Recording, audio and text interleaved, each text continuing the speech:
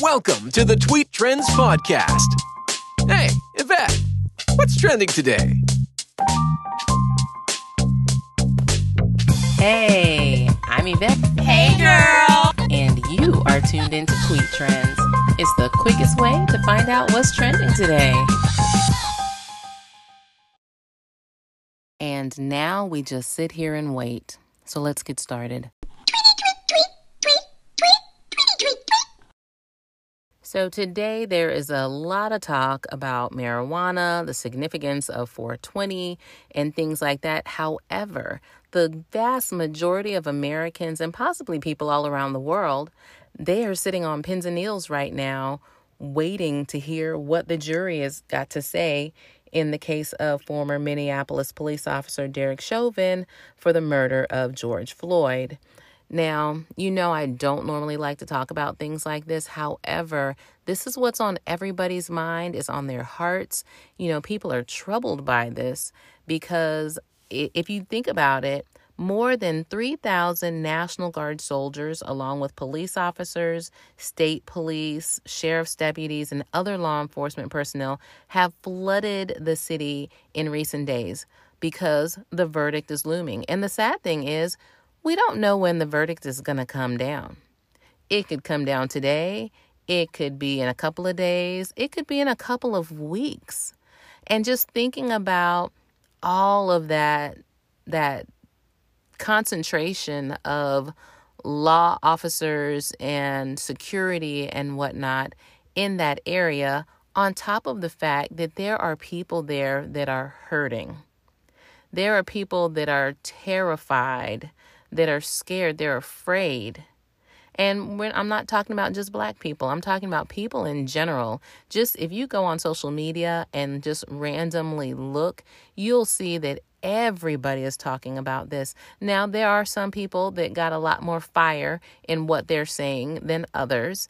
And, you know, you're always going to have that one person that's going to try to push the envelope, that's going to try to get all the likes and all the comments and all of the smoke that comes with having an unpopular view on something. In a lot of cases, these people just want it for the clicks.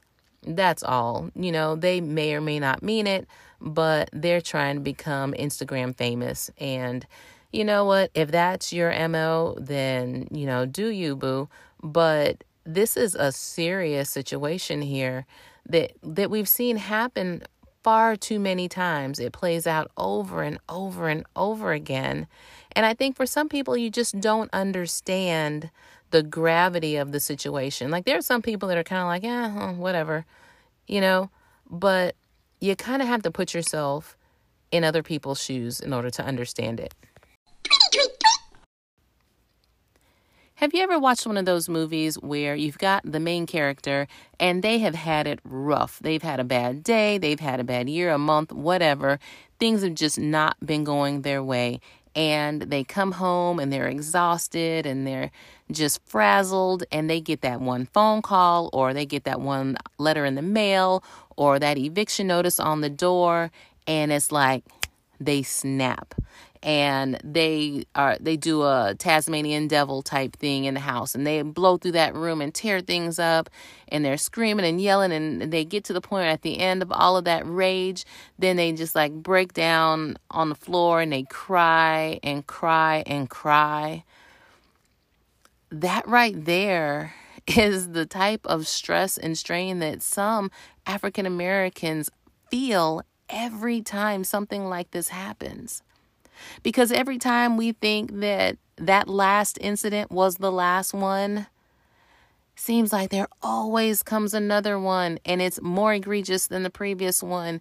And you're looking at it and you're thinking about it. When we see images like this officer with his knee on Mr. Floyd's neck, you can't help but to see your father, your brother, your next door neighbor, somebody that you know, love, and care for.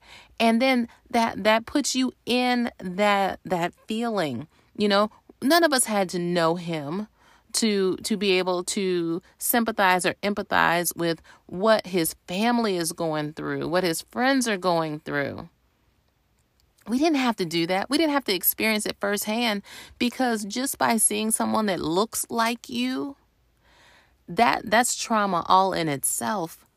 Because then mothers start looking at their sons and thinking to themselves, what must I do to save my child from something like this happening to him? So you may have heard that Black people give their kids the talk. And this talk is where you tell them how to conduct themselves, what to say, what to do, how to say it, how to do it when you are confronted with a police officer. You know, there's a situation not long ago when we were living in Florida. We had not long moved there. I didn't know anybody there really. And I'm driving on the interstate, and I go and I pass this car, and it's almost as if this person was upset that I passed them. So what did they do? They sped up, and they were like riding right alongside of me. Well, I'm nervous. I'm in the car by myself. I don't know what's happening, but I slow down, they slow down. I speed up, they speed up. Then they drop behind me and they're on my tail. And it's like, you know what? I don't know what's about to happen. I slow up and then I speed up really fast and I go over this overpass and there's a policeman on the other side. Well, he, of course, clocks me speeding. This police officer had to flash lights on the car behind me to get them to back off of my tail so that he could pull me over. I was so grateful to this man until he started to speak to me. This police officer was so freaking rude to me. He accused me of driving a stolen car. And it's one of these things where, you know, people try to make it seem like it's so simple. They're like, oh, but, you know, they have to tell you why they stopped you. Well, you know, he told me that he stopped me because my car fit the description of a stolen car. I don't know that. I can't verify that information. Every single police officer could use that line if they wanted to, because there's no way I can fact check him on that. I cannot fact check him. And the fact that there are cars like mine all over the country, I'm sure that somewhere in some city, in some jurisdiction, there is a car that looks exactly like mine that has been reported stolen. So there's nothing I can do or say about that. And I'm grateful to this man. I'm like, thank you so much. And he's looking at me like I am polka dot and plaid and like with an attitude, what for? Almost like you should be fearful right now. I'm not grateful. What for? Why are you grateful? And I was like, that car that you had to pull off of my bumper to pull me over, I don't know who that was. They had been following me. I was trying to get away, and that's why I was speeding. I know I was speeding. I can tell you that for a fact. And he was more interested in the fact of, why doesn't your driver's license match your license plate? Well, we're military, sir. And, yeah. So then he proceeds to tell me, well, you're supposed to get a new driver's license. Well, where was I supposed to find that out, sir? I guess you were just supposed to get pulled over to find out. This was the attitude this man had for me. And I'm just like, well, where can I read that? Can you show me where I can? I don't know where to find that. You look it up yourself. Oh, my gosh. Wow. He even had the nerve to ask me if I had a job. Ooh, really now? So I hear people saying stuff about, oh, police officers aren't as bad as you think or whatever. But ask any of your Black friends, if you happen to have any Black friends, if they've ever had an type of run-in or interaction with a police officer that was not favorable. And you think about that person's character and who they are and how they are, and then to listen to that story and see if you understand why when we see stuff like this out in the street happening, that it's traumatic to us. It's serious. So like that character in the movie that just can't take it anymore and they just explode. Some people explode in their own places and spaces. Other people, while out waiting to hear, they may not be in the best place and things may get out of hand. Am I saying that I condone that sort of behavior? No, I don't. However, I cannot sit here and say with a blanket statement that everybody that is out and about when rioting and looting takes place is a bad person. Just like I can't say that all of them are good people either. In every bunch, there are some bad people. Even with the insurrection, I saw this clip from TV where there's this group, I'm not going to call them by name, but there were a lot of them there at the Capitol.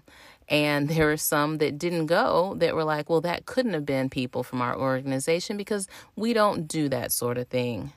Well, you've got to be kidding me. You've got to know that in every place, in every organization, there are good people and bad people. And it just so happens the bad people from your organization showed up and were representing in their regalia, their shirts, their whatever, representing your organization. They actually tried to say, you don't know, those could have been BLM people that were dressed up like us. Yeah, it's not that serious. People aren't going to great lengths like that to try to frame somebody else for something when all you have to do is look at the person's face and then find them and know the truth. So, no, it doesn't work like that. We can't do blanket statements, but what we do need to do is come together and have these tough conversations and try to come up with some solutions for the problems that we have in society.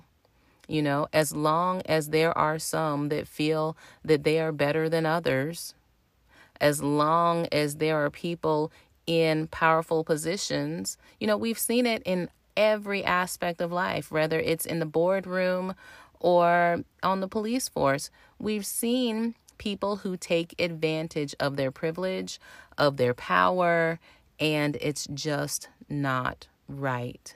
It's not. So in these next coming hours, days, weeks, who knows, that we're waiting for the verdict for this trial, I don't know. We shall see how things play out. Prayerfully, it's for the good. That was today's episode of Tweet Trends. Do me a favor, share this episode, or you know what? Matter of fact, share the entire Tweet Trends catalog with a friend. And, because if they've got free time on their hands that they can listen to a really short podcast, then, we've got serious stuff, we've got silly stuff, and some stuff that is just plain old ridiculous. But long story short, we've got something for everybody. So do me a favor, share with them the hashtag Tweet Trends. Or, you can send them to Twitter, Instagram, YouTube at Hey Yvette. That's at HeyEvettete. Like I said, once again, or just find me with the hashtag Tweet Trends. All right, guys, see you again on Thursday. And just as a reminder, Thursday is Earth Day. So go ahead and start thinking about what you're going to do to make the earth a better place.